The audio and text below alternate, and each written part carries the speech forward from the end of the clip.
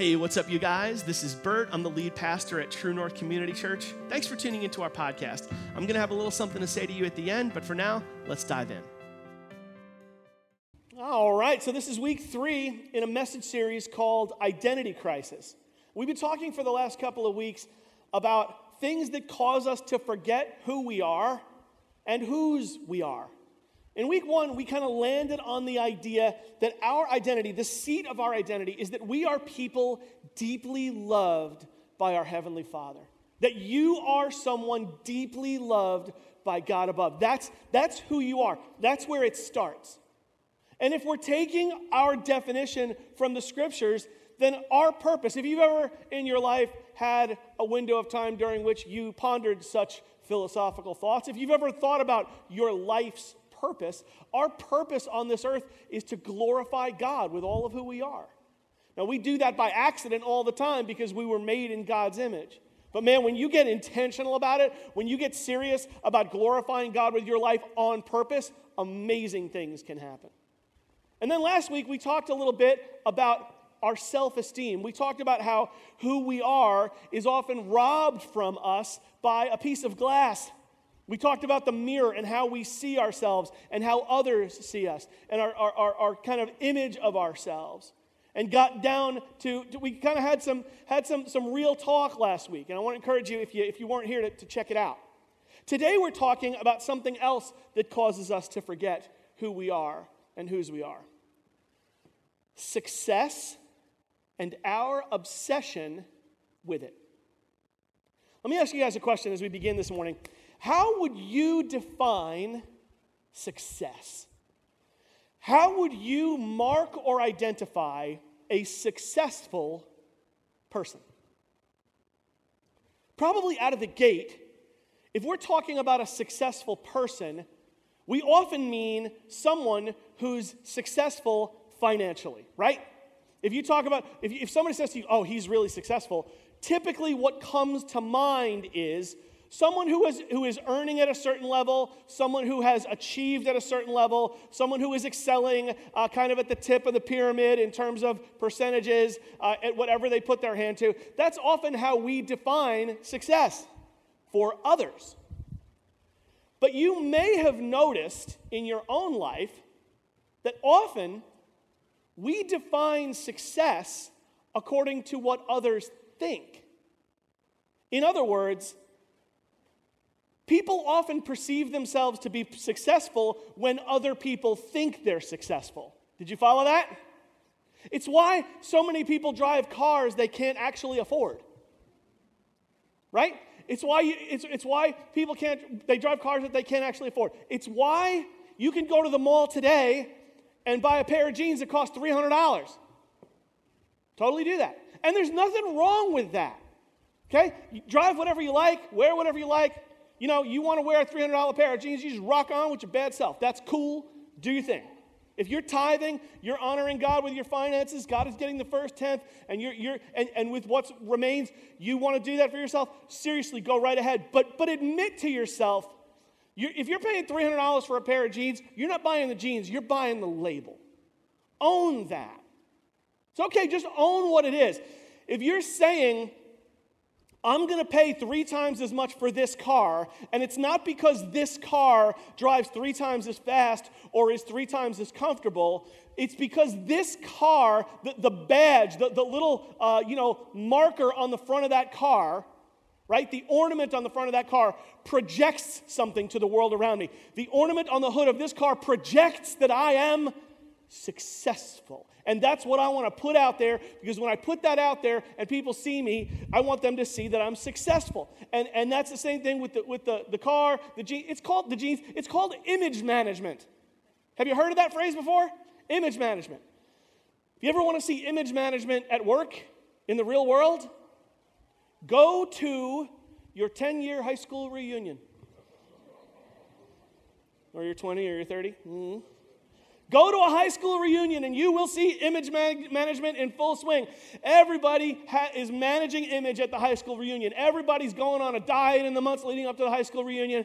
Everybody's doing push-ups in the months leading up to the high school reunion. Everybody's working on their tan. Everybody wants to make sure they look good because they're going to show up to the high school reunion because there was somebody in high school who maybe said they wouldn't make it, or there was a girl who rejected you in high school and now you're going to show her because you look how good you look. There's something about the regathering of people after some time has elapsed where you're going to get together and kind of show everybody how successful you are. That's what happens at a high school reunion.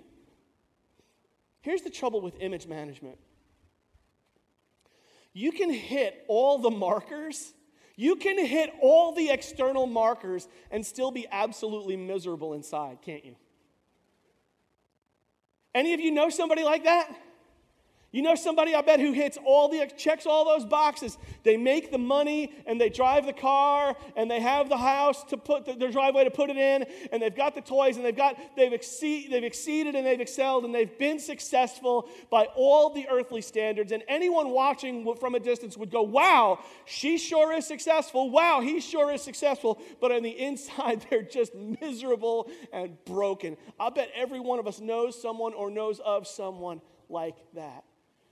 Because you can check all the boxes for worldly definitions of success and still miss it. Still miss it. Some of the most successful people by worldly standards live with the smallest quotient of joy in their life that you've ever seen in a person. Because it'll never be enough. When is it ever enough? If success is what you thrive on and success is what you're after, when is it ever enough? Now, I know I see some thought bubbles appearing above your heads. I observe these things. Some of you are thinking to yourself, is it wrong to succeed? Is it bad to succeed? I don't want to raise a loser. I want my kid to still be in my basement when he's 35. We got to start excelling here, and we got to push and be excellent. Okay, I know. Easy, Dad. I get it. And I'm with you. I understand that.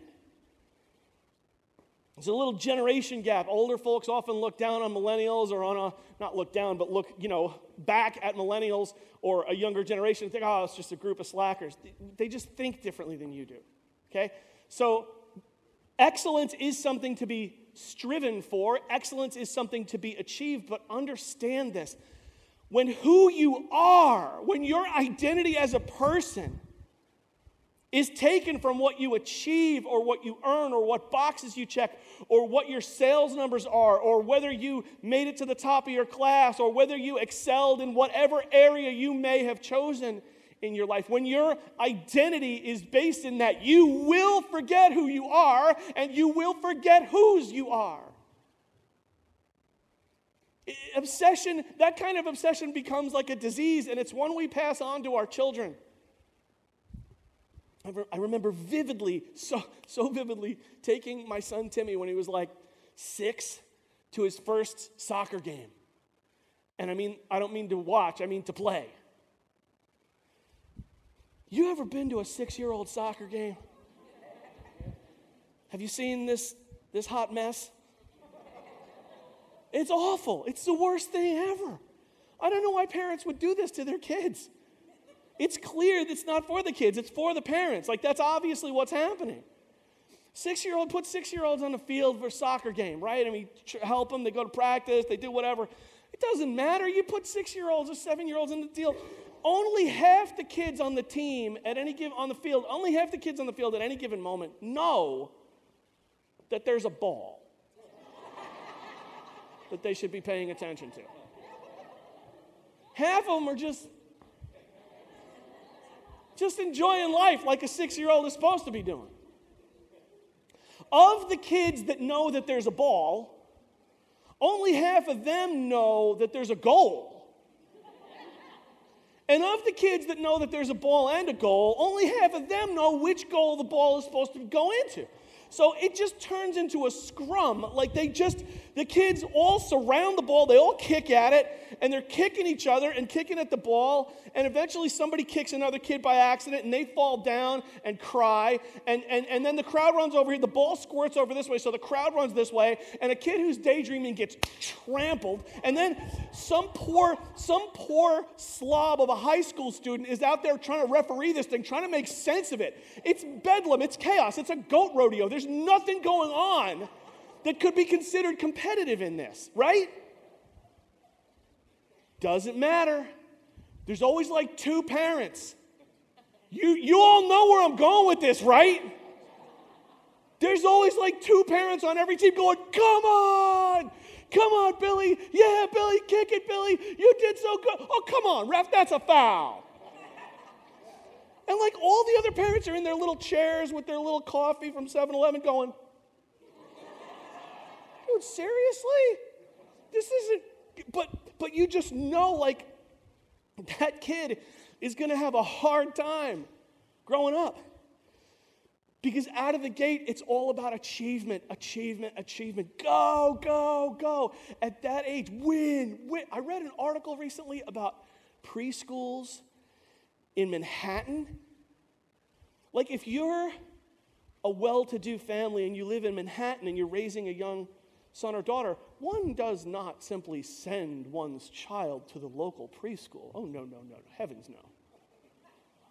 No, there's preschools in Manhattan that operate like college prep schools. They're tens of thousands of dollars a year, and there's waiting lists and lotteries to see who's going to get in, because when little Billy and little Susie are learning their ABCs, perhaps they will pick up some sort of competitive advantage in there that will help them to succeed. Oh, it's lunacy. We're missing it. And sometimes our obsession with success gets drilled down into the next generation. There was a bumper sticker I used to see quite a bit of. I see a lot fewer and fewer bumper stickers. I think people aren't putting bumper stickers on their cars anymore as much, which I think categorically is a good thing. But I used to see a bumper sticker a lot that maybe you've seen too. Proud parent of an honor student at so-and-so middle school, yeah? You've seen that before? Proud parent of an honor student at so-and-so high school, proud parent of a middle school student, honor student. And that's great. Like your kid made it to the honor roll, and they're an honor student, and they're really excelling, and you lack the communication skills to tell them that you're proud of them. So you just put the bumper sticker on the car.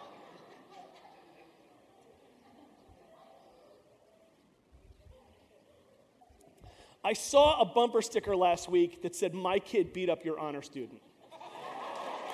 Thought that was pretty funny. You know what I've never seen? I've never seen a bumper sticker that said, "My kids get B's and C's, but he's really honest." I've never seen a bumper sticker that said, "My kids get C's and D's, but she's kind, and she's generous and forgiving and loving." Yeah, my kid's not a genius, but he knows that God loves him, and he knows that I love him, and that's where we... Print me a bumper sticker like that, because that's where success is. That's how we have to start defining things.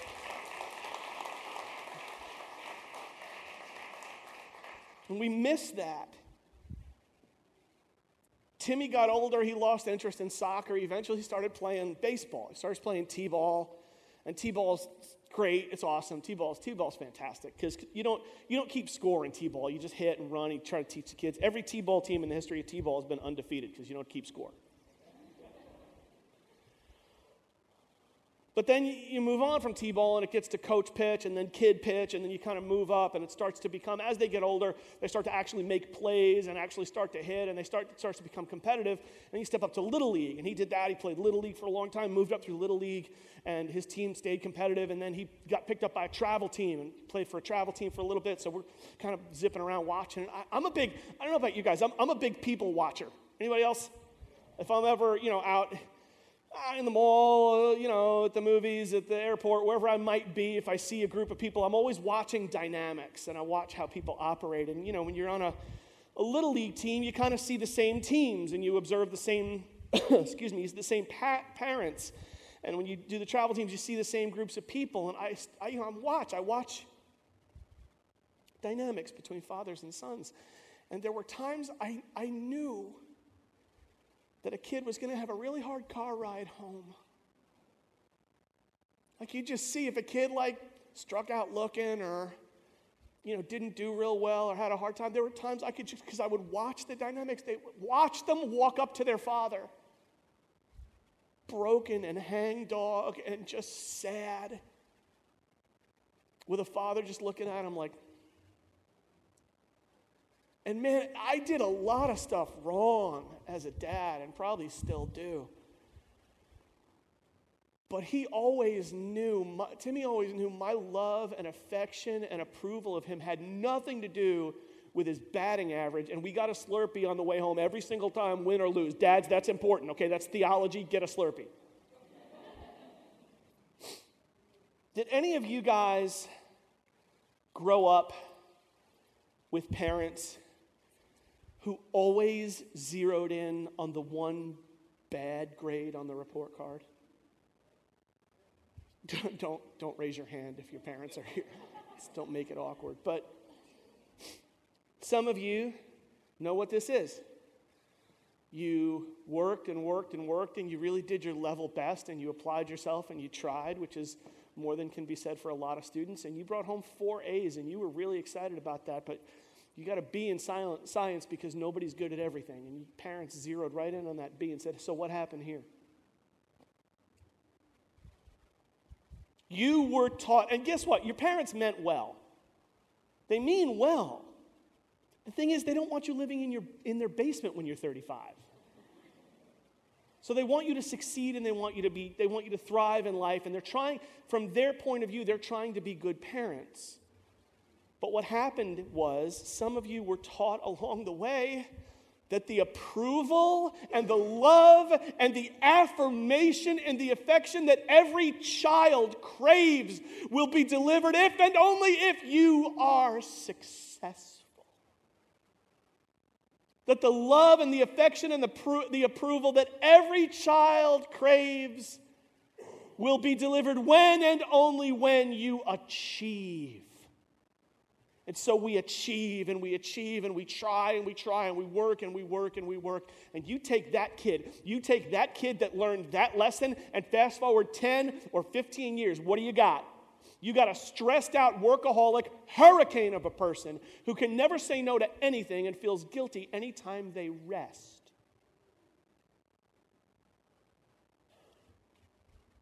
Did that go by too quick? Let's visit that again. You take a kid who learns early on the affection and the love and the affirmation that their soul craves from their parents is delivered only when they achieve, only when they succeed. Fast forward 10 or 15 years, you've got a stressed out, workaholic hurricane of a person who can't say no to anything and feels guilty every time they rest. Am I in your kitchen yet? We learned it wrong. We got it wrong. That's not success. And the scary thing is, if you picked that up along the way when you were a kid, you are almost certain to believe that your salvation is somehow earned. You're almost certain to believe that in some way God approves of you when and only when you perform. And you're almost certain to believe that on some level you're earning your salvation. And we don't.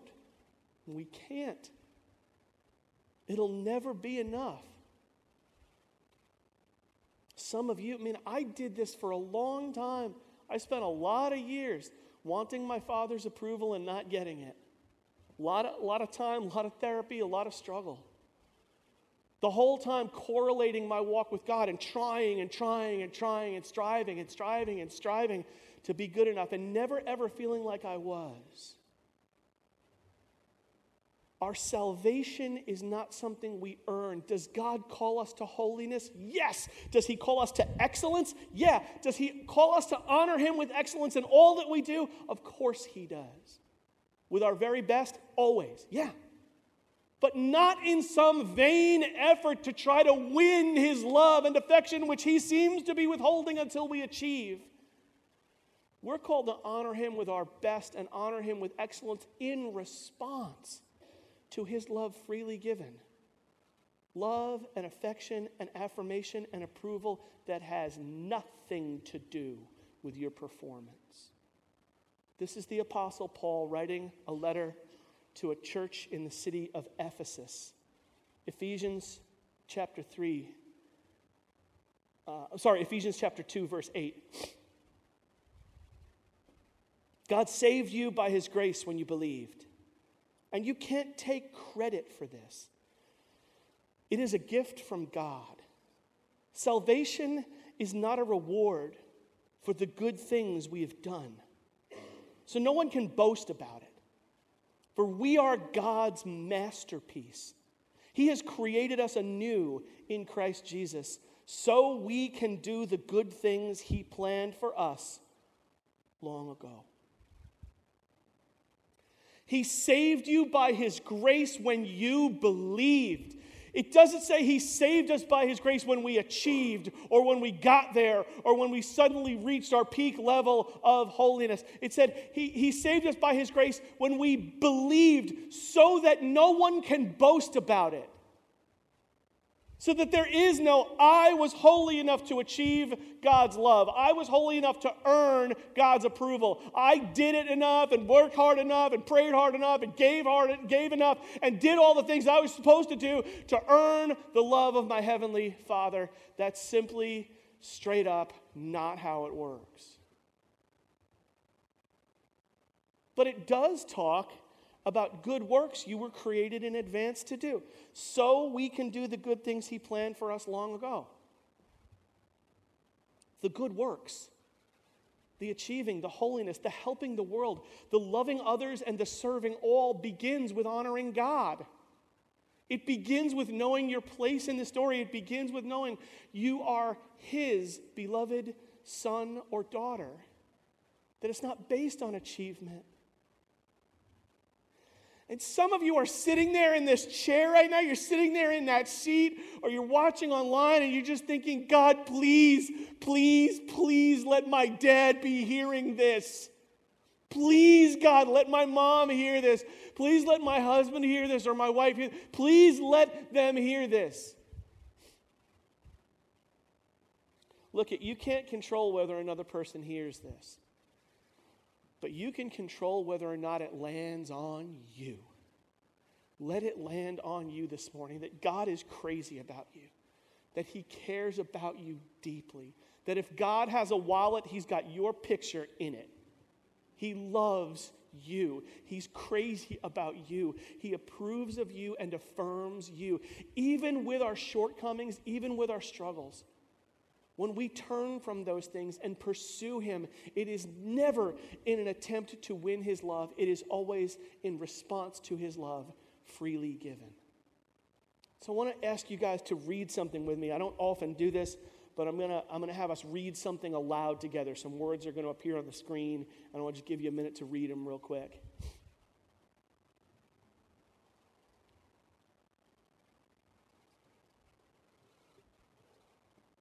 Because of God's grace, I can accept me. I'll read, not just yet. I got it. You don't have to jump in and be successful. I got it. Okay, hang on. Because of God's grace, I appreciate the effort. Because of God's grace, I can accept me as I am. And because of God's grace, I can accept others as they are. All together now. Because of God's grace, I can accept me as I am. And because of God's grace, I can accept others as they are. This is not a matter of effort. This is not about the power of positive thinking. This is not how to make friends and influence people. This is not 10 easy steps to this, that, or the other. This is about faith. It's about believing what God says about you. Knowing who you are and whose you are. You're his. And he loves you like crazy. And I hope you succeed at everything you put your hand to. May you glorify God and achieve excellence in all that you do. But may it never be in an attempt to earn the love of God or earn your salvation or to somehow replace the approval and affirmation and affection that you never got in your family of origin. May it be only and ever to respond to the love of God freely given to all of us, manifesting itself in the work Jesus Christ did on the cross on our behalf. May that be front and center for us, that we might walk the earth knowing who we are and whose we are. And with that, let's pray. Father, we love you, and we thank you for this great reminder. And God, we get it backwards. We just get it backwards so much, and we're reminded and we know it, and then we go right back out and try to earn it. We're reminded and we know it, and we go right back out and try to earn it again. Father, whisper to us daily that we are yours, your beloved daughters and sons. The apple of your eye, not because of how amazing we are, but Father, only because of how amazing you are. May we live in response to that and pursue you and achieve and do great things in your name, responding to your great love for us. We pray these things in Jesus' name. Amen. Hey, thanks once again for taking the time to listen. It's an honor to have you with us. If you'd like to support our church financially and help us continue to put this content out there for free, that would be a really big deal to us. We're completely supported by the contributions of the people that come to our church. And if you'd like to help, you can do that online at truenorthchurch.net/give, or you can do it with a text message. Just text the word True North to 77977 on your cell phone, and you'll get a prompt leading you through how to do that. Thanks again for dialing in. See you soon. Bye-bye.